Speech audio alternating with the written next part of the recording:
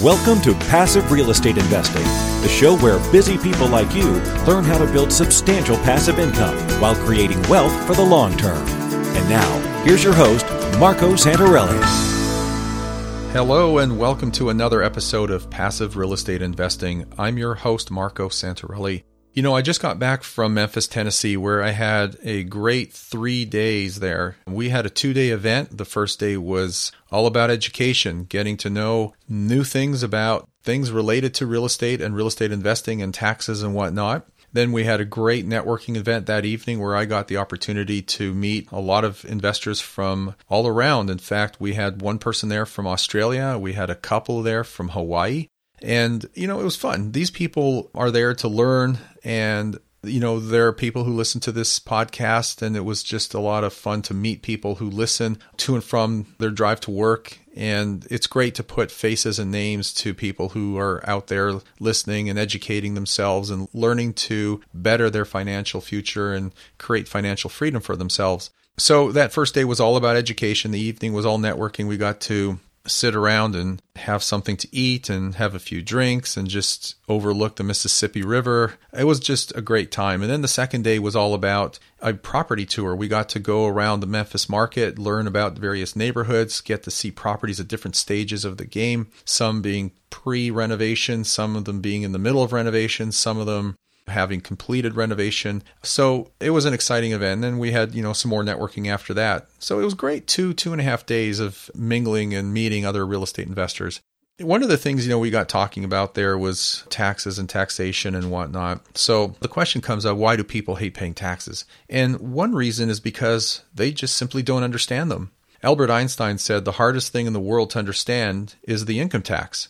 You know, aside from that, we just simply don't like to pay any more than we have to. And, you know, some people feel that there's an obligation to pay. But at the same time, I think you have an obligation to learn how to reduce, minimize, or even eliminate the taxes that you pay when the opportunity is there. And the thing is, you may not know what opportunities exist because it's just a simple matter of honest ignorance. I always say that ignorance is expensive, but knowledge leads to increased wealth and the ability to lower your taxes. And if you don't, you would think that your tax advisor would be well educated on this stuff. But that's just simply not the case, as you're going to learn today with my guest, Bruce Jones. So I had a great interview with Bruce. Something that he's going to share with you, a few things actually, are things that I've looked at in the past but never quite completely grasped because it's just what most financial planners and advisors don't really know or understand. So this is a great episode, and there's some stuff that we're going to talk about today that might go over your head. Don't let that get you lost just because we're getting deep in the weeds. You could always go back and listen to this episode over again, or better yet, you can just contact Bruce and his team and learn more about it. It's just free education. So with that, we'll be back in 30 seconds. Are you having a hard time finding great investment properties? Unfortunately, the best deals are rarely found locally. Successful investing begins with the right properties in the right markets. Norada Real Estate provides everything you need to invest in the best deals across the U.S. Our simple, proven system will help you create real wealth and passive monthly cash flow. Get your free copy of the ultimate guide to passive real estate investing at noradarealestate.com/guide. That's NORADA realestate.com/guide. It's my pleasure to bring Bruce Jones onto the show. Bruce is the president of Tax Wealth, a tax analysis and solutions research company, which for 23 years has served owners of real estate and privately held businesses. Bruce himself entered the financial services industry in 1970 and has taught the subjects of tax management and financial strategy planning since 1974. He's also a contributing editor to real estate and other industry publications and speaks extensively on tax planning issues at public and trade association forums. Bruce is very effective in helping to reduce, defer, or even eliminate income taxes and solve the capital gains and other tax concerns that are triggered when investment property is to be sold. So Bruce, welcome to the show. Well, thank you very much. I appreciate it. Glad having you on. Bruce, you have an interesting background and you're so deep into tax strategy and tax planning. I'd like you to tell us a little bit about yourself and how you got into this. Well, I've been in business now for 47 years, so it dates me. And as you just pointed out, I got involved in financial planning and tax mitigation planning way back in late 73.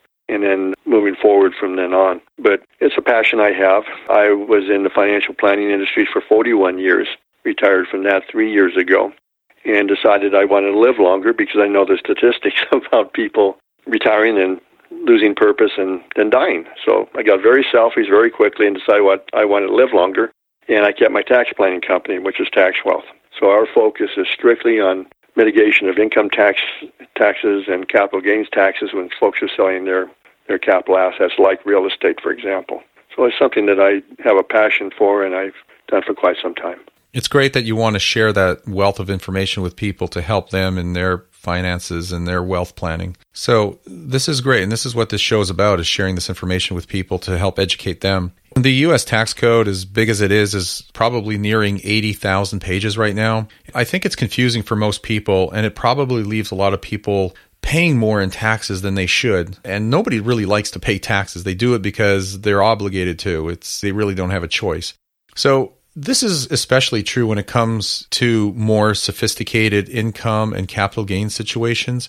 I'd like to ask you, what is your philosophy when it comes to tax planning and tax strategy? Well, first of all, I would disagree with the statement you just made that they're obligated to pay it. The obligation only comes when you don't know what's available. Okay. And that's the very reason we're on this conversation today, is to inform your listeners that there are options in there that they are probably not aware of. In the 70 to 80, as you're right, close to 80,000 pages now probably.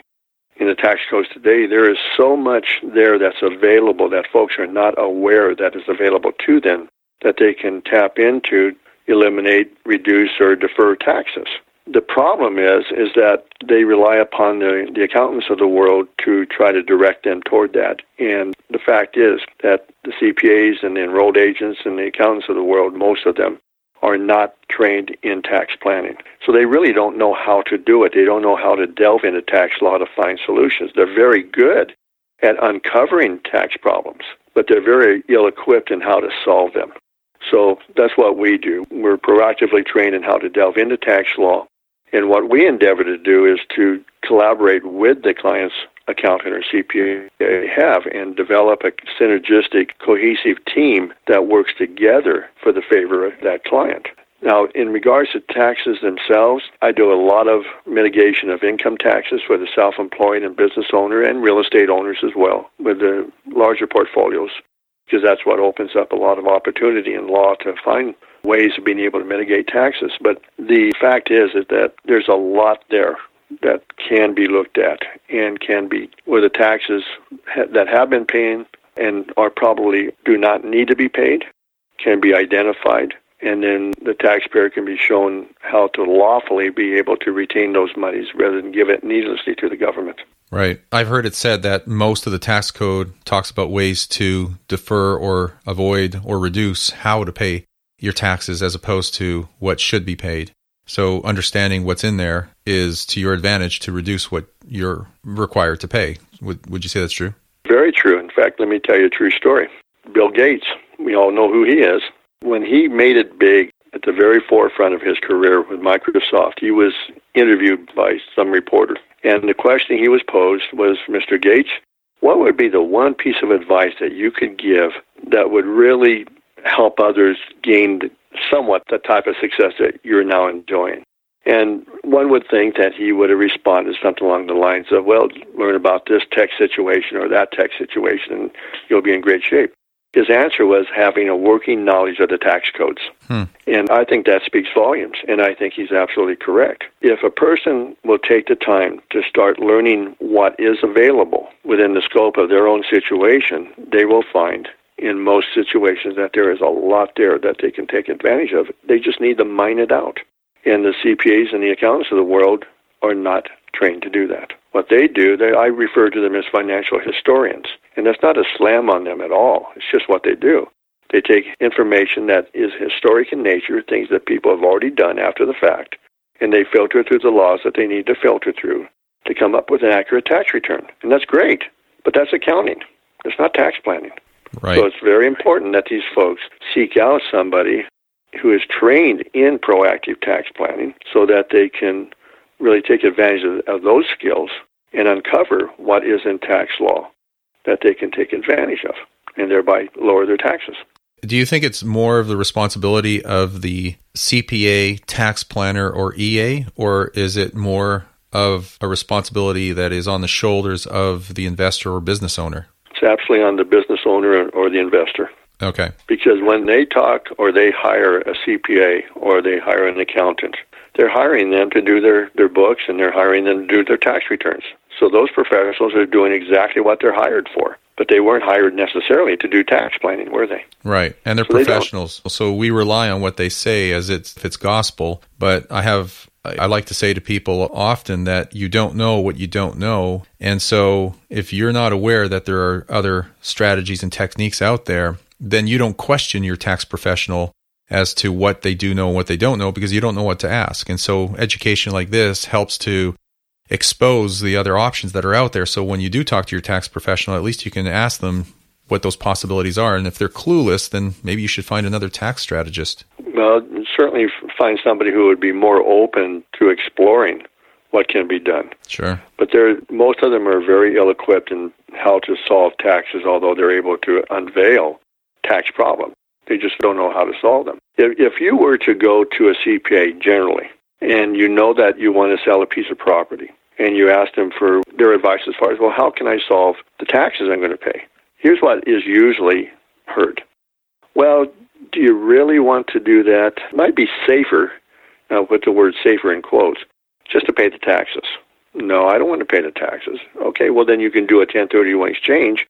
Yeah, I know that, but really right now I'd rather be out of real estate. Okay, well, if you don't want to pay the taxes, you don't want to do an exchange, well, then you can sell a property and take back paper, do seller carryback financing, and defer the taxes that way. No, I don't really want to rely upon somebody to make me payments. They may not be able to continue in that. Okay, well, if you don't want to pay the taxes, you don't want to do an exchange, you don't want to do seller carryback financing, well, about all you can do is keep it in your portfolio, then die. And there's a step up in basis under current law to the value at the time of the property, at the time of your passing. And if your heirs sell for that value, well, they're not going to pay any taxes. Not a great choice for the property owner, is it? No. To die. But you see, that's all they hear, if they hear all three. But there is so much more. There are ways of being able to eliminate taxes if it's a proper fit. Certainly there are ways of reducing it, and absolutely there's ways of deferring it. And when you're talking about deferring taxes, you want to defer them as far in the future as you can to take time value of money. Take advantage of that. Because now you have full use of what would have been the tax dollars for the year sale that you don't have to pay, that you can turn around and invest. That's right. And use those dollars to grow to ultimately pay the taxes sometime down the road. You mentioned a 1031 exchange. Most people know about the 1031 exchange. We hear it a lot, and we have clients that are in a 1031 now, or they've just recently finished one. And the 1031 basically allows an investor to sell a property and then reinvest the proceeds in new properties while deferring all the capital gains taxes. But your company has come up with something that you've labeled or branded a specialized asset sale. I'd like to start off by you telling us or defining what a specialized asset sale is, because this leads into a conversation about the benefits of it and how it compares to a 1031, which I don't want you to get into just yet. Okay. Well, a specialized asset sale is coupling two different things together in law. We're coupling a monetized loan together with a specific type of installment contract that the law tells us that we can defer the taxes for a very lengthy period.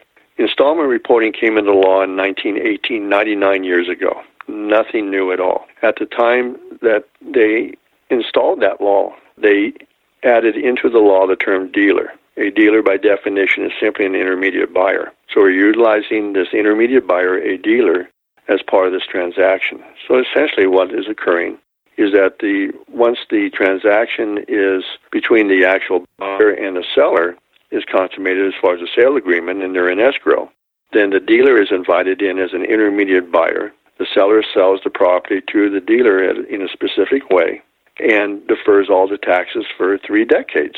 And what they're receiving at close of escrow are not the sale proceeds. And that's very important, because if they receive the sale proceeds, they'll have what is called constructive receipt of those sale proceeds, which means they're going to be taxed for that tax year. What they're receiving instead is a special type of loan. Now, loans for investments, loans for businesses is very commonplace, as are installment sales. So all we're doing is coupling the two. So the seller of the asset, and we're able to demonstrate to the seller and their attorney and their CPA how to structure the transaction in such a way to where they can sell the asset utilizing a specific type of installment contract that allows them to defer the taxes for a very lengthy period of time. And instead of receiving sale proceeds, which would be taxable, they're receiving loan proceeds, which by law are not taxable. That's all we're doing. It's nothing untried, actually. It's just not well known. Mm-hmm. But it's seated in law for 99 years and then actually fortified by the IRS in 1980 when they codified into law the ability to monetize installment contracts without losing tax deferral, and then refortified by the Chief Counsel of the IRS himself in 2012 when he issued a memorandum in favor of coupling a monetized loan with an installment sale contract. So for those that don't know, an installment sale is essentially when you have a sale and you have partial repayment of the capital gains. Is that a good way to define it? Let's define it as it is in law, because it's probably the shortest or most succinct definition of a law there is in law. It simply says one or more payments is made to the seller after close of escrow. That's it. It doesn't say how much it has to be or how little. It doesn't say how long that contract must be or how short.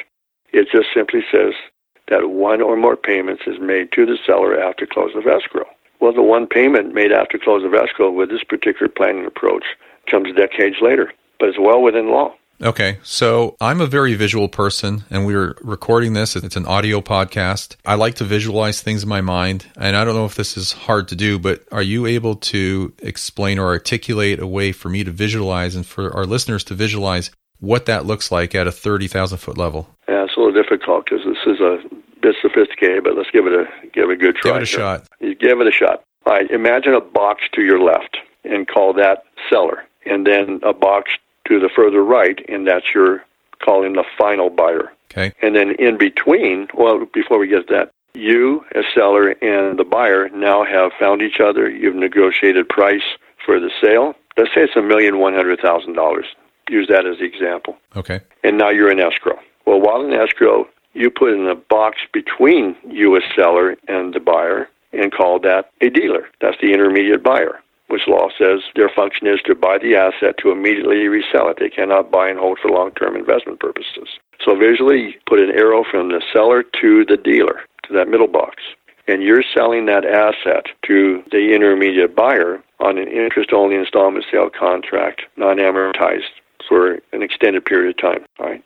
At close of escrow, it's the dealer that sells the actual property to the buyer whom you found for the exact same amount of sale price and all the terms that were negotiated. No different. But because you sold property to the dealer on an installment sale contract, in the terms of that contract, you now have deferred the taxes for decades by law. While in escrow, below what you just wrote out or visualized, set another box called a lender, a private lender, and then an arrow going to the right to another box, which is you, the seller. And that lender will then loan you a specific type of loan that will provide you a near equivalent amount of sale proceeds at close of escrow. The import of that is that tax law says that you do not pay taxes on borrowed funds. It's as simple as that. It's no different than, for example, if I refinance my home mortgage and I would draw equity out of my home, I'm not going to pay taxes on it because they're borrowed money, not until I sell the property. It's no different than that. So that's what you receive at close of escrow. Now, through that structure, then, you're deferring the taxes for a very lengthy period of time, yet at close of escrow, you're receiving loan proceeds, which by law are non-taxable, that will be near equivalent to the sale price that you sold that asset for. Now, the key to all of this are not the benefits to the seller. I mean, they're really good, without a doubt. But the whole driving force on this planning approach is actually the lender relationship. You know, I won't go into deep detail on this at all at this point, but the reason that the lender is so important is because that loan is completely uncollateralized. There are no liens imposed on the borrowed funds, and there's no liens imposed on any of the personal assets of the borrower. None. So when those funds are received by the seller at close of escrow as borrowed funds, there's no taxes, and they have full control as to where they want to invest those funds under their total discretion with no liens against it and no restrictions whatsoever. So the amount that they're going to get will be for more than what they would have netted out after paying or selling the property, paying the cost of sale, paying any debt, and then paying the taxes and netting the rest. So they're well ahead of the game there, aren't they? Wow. So the way that go ahead. Well, no, finish your thought. I have a question about where the funds go or who's holding it, but finish your thought. Okay, well, the other thought of it is that, and again, I won't go into detail, but structurally, there's a way that is mandated by the lender as far as payment of the interest on the loan and ultimately the payoff of its principal. And we'll just leave it with the fact that it's all done automatically, and the seller borrower, for the interest on that loan or the payoff of the principal. It's all done automatically. And essentially what is happening is that the interest earned on the installment contract is what is used to pay the interest on the loan over that deferral period. So for those people listening, this actually sounds more complicated than it actually is. I'm sure if you were to digest this for a bit and maybe see some visual layout of it, it's not that complicated. One question I have, though, is when this transaction happens, are the funds being held by some intermediary like you would see with a 1031 exchange, or are the funds actually going back to the hands of the seller? No, the seller has sold the property to the dealer on an installment sale contract. It's just that isn't paid off until the end of the time frame that was negotiated, which is decades later. And that is actually what is used to pay off the loan at the end of that time frame. In the interim, they've got all the monies on the loan to invest however they choose for growth and income and whatever purposes they're building wealth on. The sale proceeds go to the dealer because he bought the property, didn't he? Right. The installment contract. So the dealer's holding those funds and they get direction on where to invest those funds by the seller? No, by the lender, because the lender has a proprietary way as to how they want the funds invested in the market over the term of the loan, and the dealer simply complies with that criteria. And it's really interesting because if you look into historically the U.S. domestic stock market over an extended period of time, you'll find that the market has never done less than 9 to 10% as a yield over that time frame, and we're talking typically 3 decades. So that's one of the reasons why the loan is for that long of a period, as is the installment contract, because that's where the funds are invested in the market, and that's the time frame that the market has always done its very best as far as the yield. So the lender is very confident that the dealer will have more than sufficient funds at the end of that time frame to pay off the installment contract, which are the very amounts used to pay off the loan at that time automatically. Okay. So what type of assets can this be applied to? Obviously real estate, but what else can you use it for? Anything other than listed securities being sold through a public exchange. And the reason for that is that installment reporting rules do not allow installment reporting for those types of transactions. So if you wanted to sell AT&T or Apple stock or anything that's listed on a public exchange, we cannot use this for that to solve the tax issues. However, if it's sold privately apart from an exchange, yes, we can do that. But I've been involved in transactions on airplanes, collectibles, art collections, real estate of all kinds, not only investment real estate, but also personal residences and businesses of all kinds. The minimum size transaction on this must be at least $500,000. There is no maximum. Currently, I'm involved in transactions ranging from a low of about $660,000 using this planned approach, and the largest one is for $250 million on the sale of a business. Wow, there's a lot of deferred capital gains there. Well, there will be, but same components to the transaction, identical to all of them. It's just different numbers that's being accommodated. So this is applicable to anybody who has assets to sell or reinvest that wants to defer capital gains taxes on those assets. They want to defer the capital gains taxes on the sale of those assets. Yes, it's something worthy, more than worthy to at least explore. Understand something very, very important, and that is there is no cure-all in tax planning. It does not exist. This is not a cure-all either, but it is, in the 47 years that I've been in business, the best thing that I have ever encountered in regards to deferring taxes and giving the best possible outcome for the seller at close of escrow. But it, too, is not a cure-all. There are certain situations on sales of assets, especially in businesses, where it doesn't accommodate it.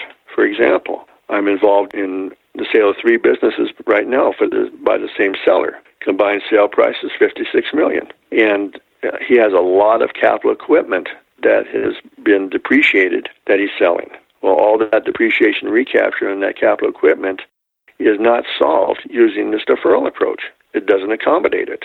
So what we're doing is to pare out the sale of that capital equipment and selling it to the same buyer in a different way and solving the tax concerns that way, and the rest of the sale of the 3 businesses are being done through this deferral approach.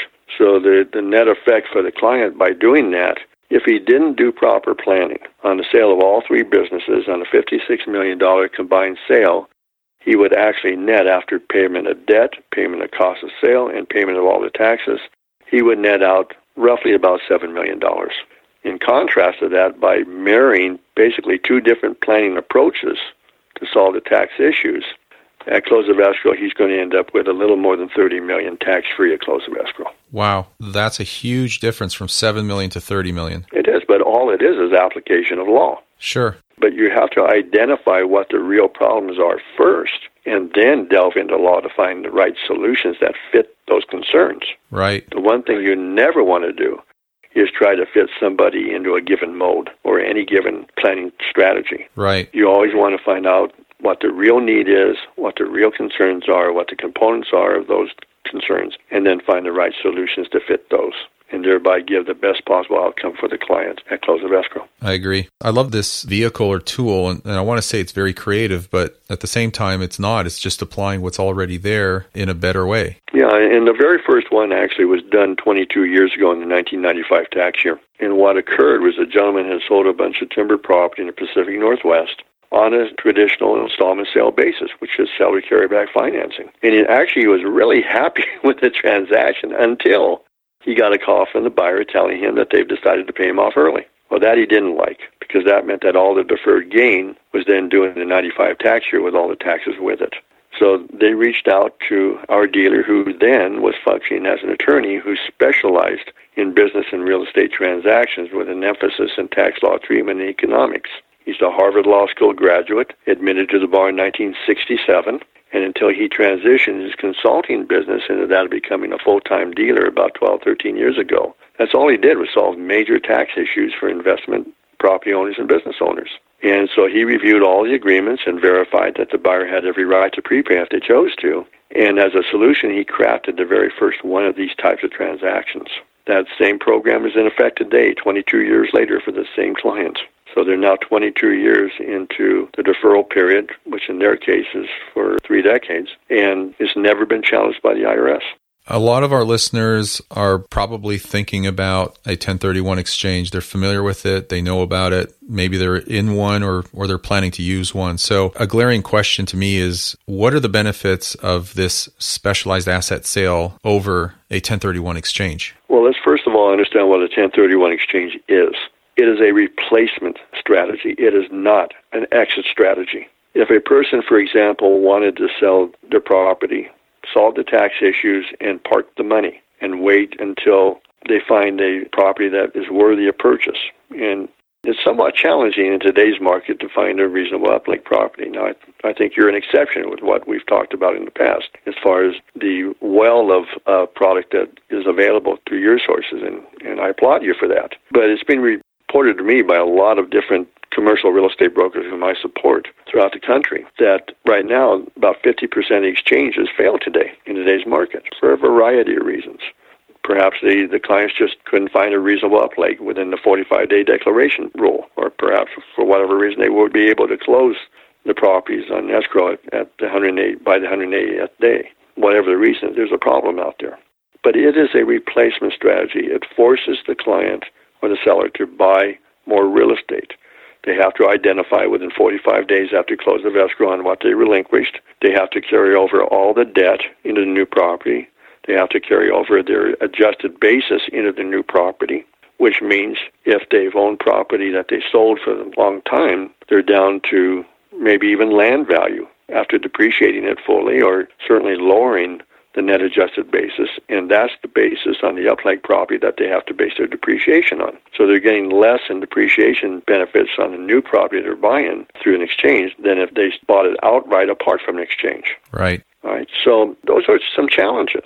Well, in contrast, there is no 45-day declaration rule with this plan approach. There is no 180-day rule. If they use this, defer the taxes, they can take the very same monies and buy the same property they would have bought through the exchange and now have a complete reset on the depreciation benefits on that new property that they were going to buy anyway. Plus, they can diversify out. Plus, they can keep some of the monies if they need the monies.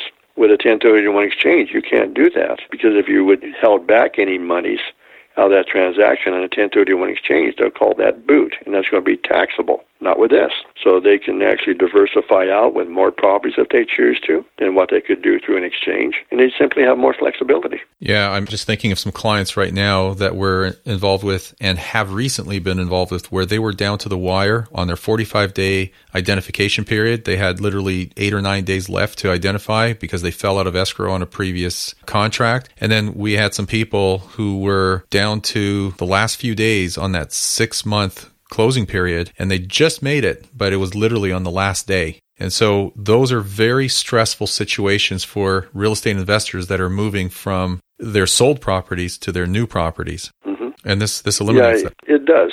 I find it very interesting that by law, when a 1031 exchange fails, it automatically becomes an installment sale by law. So it's not difficult at all to be able to transition from a 1031 exchange into this planning approach and still defer all the taxes, but give them a much better outcome at close of escrow than they certainly would have if they couldn't identify within 45 days or close within the 180-day rule that they have through the exchange. But you need a cooperative accommodator to do this. And a lot of accommodators out there are simply not accommodating, not to be punished about it, but they just won't do it because they don't understand this. So unfortunately, I have some accommodators who do understand, and they are cooperative. So does that have to be done in the first 45 days, or can it be done within the 6-month period with a 1031? It can be done within the 6-month period. Okay. I've got 3 cases right now that we put purposely into a 1031 exchange with the cooperative accommodator so that they could actually, put in quotes, buy the time that is needed to be able to do this other. We need at least 2 weeks before close of escrow to be able to do this, and that's only so that all the proper documentation can be drafted, everything gotten to the client so they can review it, and their attorney can review it. We want their attorney involved. We want their CPA involved in this, and they need to be involved, but we need a reasonable time frame so that they could have the ability to review all these documents without being rushed, so that they can indeed see that this is real, that it is supported by law, so that they can do the proper due diligence that they should do on behalf of their client. So the reason these 3 are now in escrow is because I was called a week before escrow was to close. We simply didn't have enough time. Mm-hmm. So we put it into a 1031 exchange with the intent that after they do the proper review of the documents, and they see that it is exactly what they expect it to be, and then they sign those documents at that time, then we can transition it to this planning approach from the 1031 exchange. Right. As I said, it does require a cooperative accommodator. I had a case a month ago, a $14 million transaction by a lady who could not close. It's October 15th is her 180th day, and she will not be able to make it. And she wanted to do this deferral approach, but her accommodator would not cooperate. So she is going to be sent the monies on the 181st day, and she will pay taxes on it. And as a result of the non-cooperative attitude that the accommodator has, she's going to pay nearly $2 million in taxes that she does not have to pay. Wow, that's pretty unfortunate. So it is, better to avoid it if you can right from the beginning. It's much better to know what your options are before you even enter an exchange. Hence the reason we're talking today. So what are the dangers then of the 1031? I know that's kind of a strong question, and it's assumptive too, but can you talk about some dangers that are involved with a 1031? Well, it's not so much that there's danger, because the 1031 exchange rules have been around since the Starker decision in the late 1970s. So, they're very well established. But the so-called danger is, well, what happens if you passed a 45-day declaration rule, you've identified property, and for some reason it falls out? What if the seller decides to change their mind and finds a loophole and decides not to sell the property? Well, you're past a 45-day rule. You can't do anything. Really, that's more of the concern that I have, is the inflexibility that one has with a 1031 exchange. Yeah, that's a big factor, is the lack of flexibility and control. This specialized asset sale provides more flexibility by the sounds of it, greater control, strong tax benefits. 1031 sounds more rigid and somewhat arbitrary. Well, it is rigid, and that's just the way it was constructed. So you follow what the rules say, and that's what you have to do.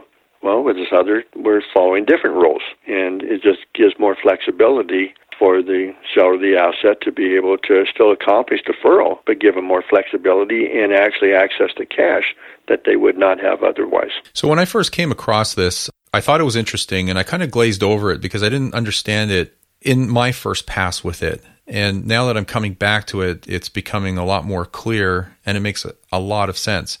But I'm still kind of baffled why CPAs and tax attorneys don't understand this, like why it's not so much more widespread. Why is that? Actually, it's very simple. Until I found out about it 9.5 years ago, as did literally a handful of other financial advisors that I am aware of. And each of us were able to orchestrate a relationship with the attorney who had crafted this and did it for his clients so that we could do it for our clients when it was appropriate. He only did it for his own clients. He wasn't out marketing this at all. It didn't gain any kind of national attention until 3 years ago, this month, after I introduced it to a group of proactively trained tax advisors, included CPAs, enrolled agents, as well as other proactively trained financial advisors like myself, and I'm part of that group. And after they did a very extensive due diligence process on this, they welcomed it. And we introduced this in a webinar to 172 CPAs, enrolled agents, and other proactively trained financial advisors.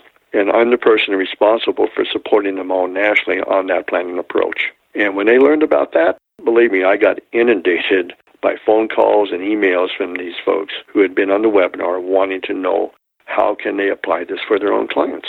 So I've had the very wonderful experience for the last 3 years of supporting these folks. And I'm on the phone almost every day talking to some attorney or some CPA or a client themselves or their financial advisors with them about that planning approach. And I get to teach and I get to share how it works and the structure of it. And we do the projections on their given property to make sure it's a fit. Number one, we do that at the forefront as much as we can. And so we just craft it out and move it in a very step-by-step process where the client's always in control, never push, never cajole, never try to sell. We just inform. Mm-hmm. And then we go from there. But I was speaking to a dealer about that very topic. You know, how many advisors nationally know about this?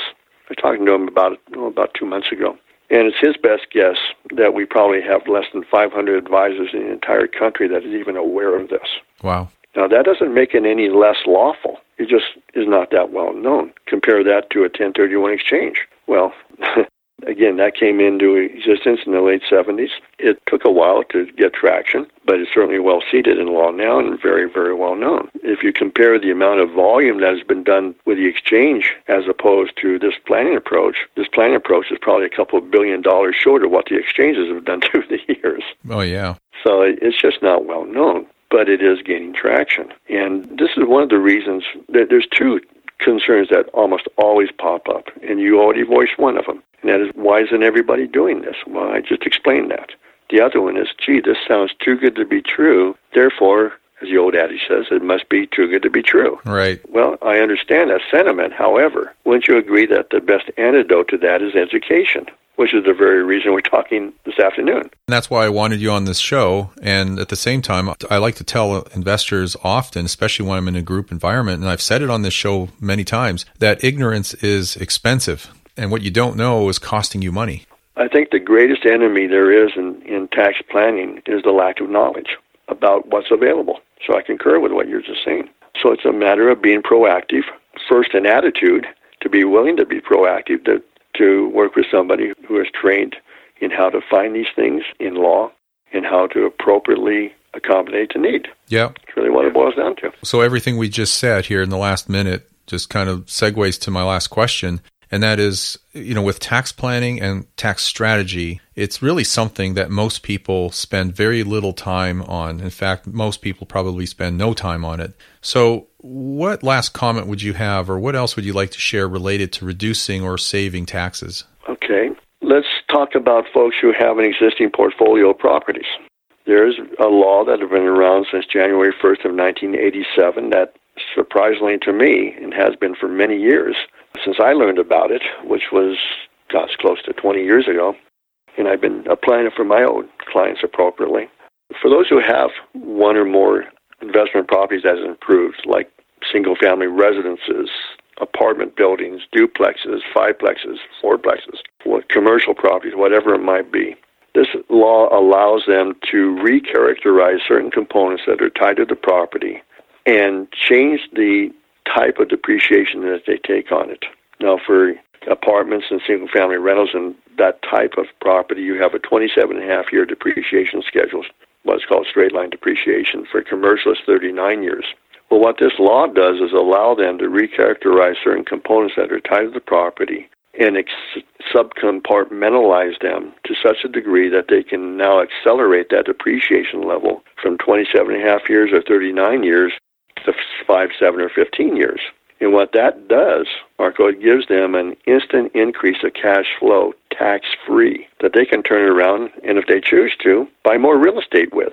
So they may have a whole lot of money in tax savings that they're not aware of that they can actually turn around and use for whatever purpose that they want.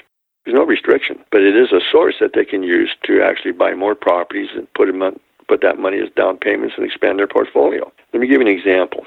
If you look at when you're evaluating a piece of real estate, for example, as a possible purchase, you're looking at all sorts of different aspects of that property. You're looking at condition, location, rent rolls, history on rents, when could you possibly increase the rents, age of property, all sorts of different things. And you'll probably put that on a spreadsheet, project it out, and based upon all that information, you're going to make a value judgment as to whether or not you want to buy the property. So if A, B, and C happens, it's going to be a great investment.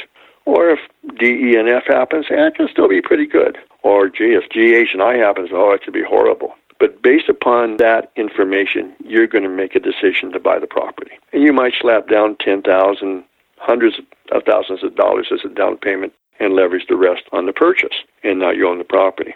Well, wouldn't you agree that that decision is based upon pure conjecture? It's what ifs. What if that happens? What if this happens? Everything I do is based on written law. So let's look at ROI, because that's what real estate's all about, return on investment. Well, what I would suggest you do and your listeners do is look at tax planning as an investment. And the cost to do that planning is your investment, and the yield on that investment or the return on that investment are the tax benefits that you receive. So let me give you an actual example using this planning approach that I brought up. I've done a lot of writing on real estate and tax planning through the years. I've been published a fair amount. And I got a call from a young gal, early 40s, married, husband's a truck driver. She runs a daycare center out of her home. Gross income combined $175,000 a year. So they're doing fine, but they have very little write-off. And she called me the day after she wrote a $40,000 check to the IRS for taxes. And you can imagine she wasn't very happy about that. So she reached out to me. She said, well, what can I do to mitigate these taxes killing us? I said, I have absolutely no idea. Send me your tax returns. Let me review them. Let me see what I might be able to discover for you. So she did. And I'm reviewing the tax returns, and I came to Schedule E. Discovered they have 6 small unit investment properties, the largest being a 5-plex. Well, immediately I knew they were candidates for this law. So fortunately, all the information that I needed to run a forecast with the experts in that area that I have was there in what she had sent me, and they did the forecast. Well, 4 of those 6 properties were prime candidates for this law. So when I actually met them for the first time, 2 weeks later, I had something of substance to talk to them about, and they ended up doing it. Now, the IRS recognizes this law as just that, law. And you say, absolutely, we know it's law. But the IRS says in order for you to apply that law, we do require that you do a formal study done by experts in that area of law, preferably with an engineering background, which pretty much wipes out your CPAs of the world and accountants of the world because they don't have an engineering background. But to do a formal study on the properties you want to apply that law to, and as long as they comply with our regulations, you'll never hear from us. Well, in their case, that cost to do the study or their investment was $13,000 on those 4 properties to do that study. But that's deductible. When you factor in their tax brackets, their hard dollar cost or investment to do the study, net after the tax savings on that deduction was $9,000. So what did they get as a return on that $9,000 investment? Well, the first thing that we were able to do was to amend their previous year's tax return, and we got $16,000 of the $40,000 that they paid back plus interest within 30 days of the IRS, or from the IRS. That's about a 78% return on investment. Not bad. But in addition to that, we got another $86,000 of tax deductions. So combined, the two is about $110,000 $2,000, as I recall, in total tax deductions, giving them in their bracket, state and federal, somewhere around the $50,000 to $60,000 tax savings. So let's say it's $60,000 on a $9,000 investment. Now you're talking about nearly 600% return on your investment, guaranteed because it's law, and with no risk because it's law, not conjecture. So when you view tax planning, it should be really viewed as an investment far more than just an exercise in trying to reduce taxes. Right, I agree. Reducing your taxes is the fastest way to give yourself a raise. Without a doubt. And it's 100% return on investment, because for every dollar that you reduce in taxes, that's $1 more in your pocket tax-free, isn't it? Exactly. It's a tax-free raise. Yeah. So the scenario you just outlined, how small of a portfolio could an investor have where it would make sense to invest in that sort of strategy? Generally, this is just a general rule of thumb, but I would say if the property is at purchase, not value, current value, but purchase price, is around the $300,000 to $400,000 mark, then they're probably a candidate. Now, having said that, if there's a portfolio of properties and the purchase prices were less than that, we can look at it in the aggregate. We can take all the properties, combine the purchase prices, and they're probably candidates from the aggregate viewpoint. Of the same amount, $300,000? Yeah. Okay, great. Well, that covers a lot of people. No, it can, and the benefits can be very, very good for them. Mm-hmm. And the nice thing, too, at least I'm in a position of being able to have the forecast run at no cost. So we can find out what the benefits would be if they were to be able to implement this law, and what the cost would be for the experts to do their job in doing the formal studies required by the IRS to comply with the regulations so that they can affect these laws.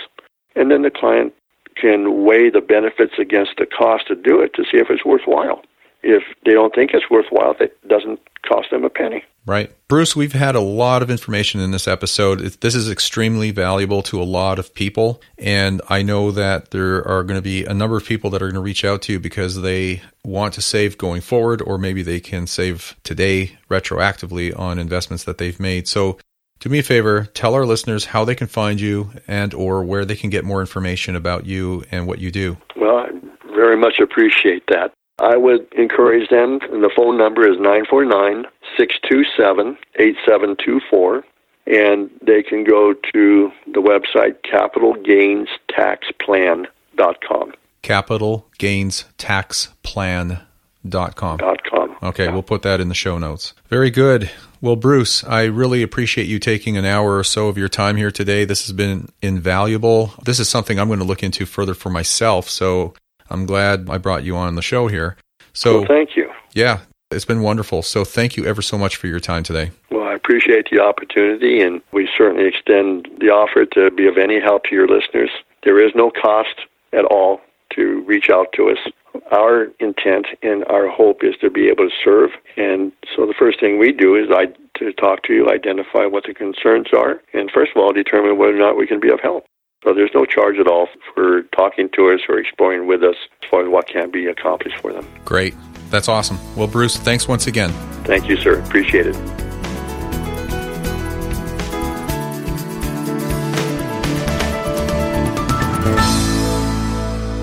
Nothing on this show should be considered specific, personal, or professional advice. Please consult an appropriate legal, tax, real estate, or business professional for individualized advice. For distribution or publication rights in media interviews, please contact the host.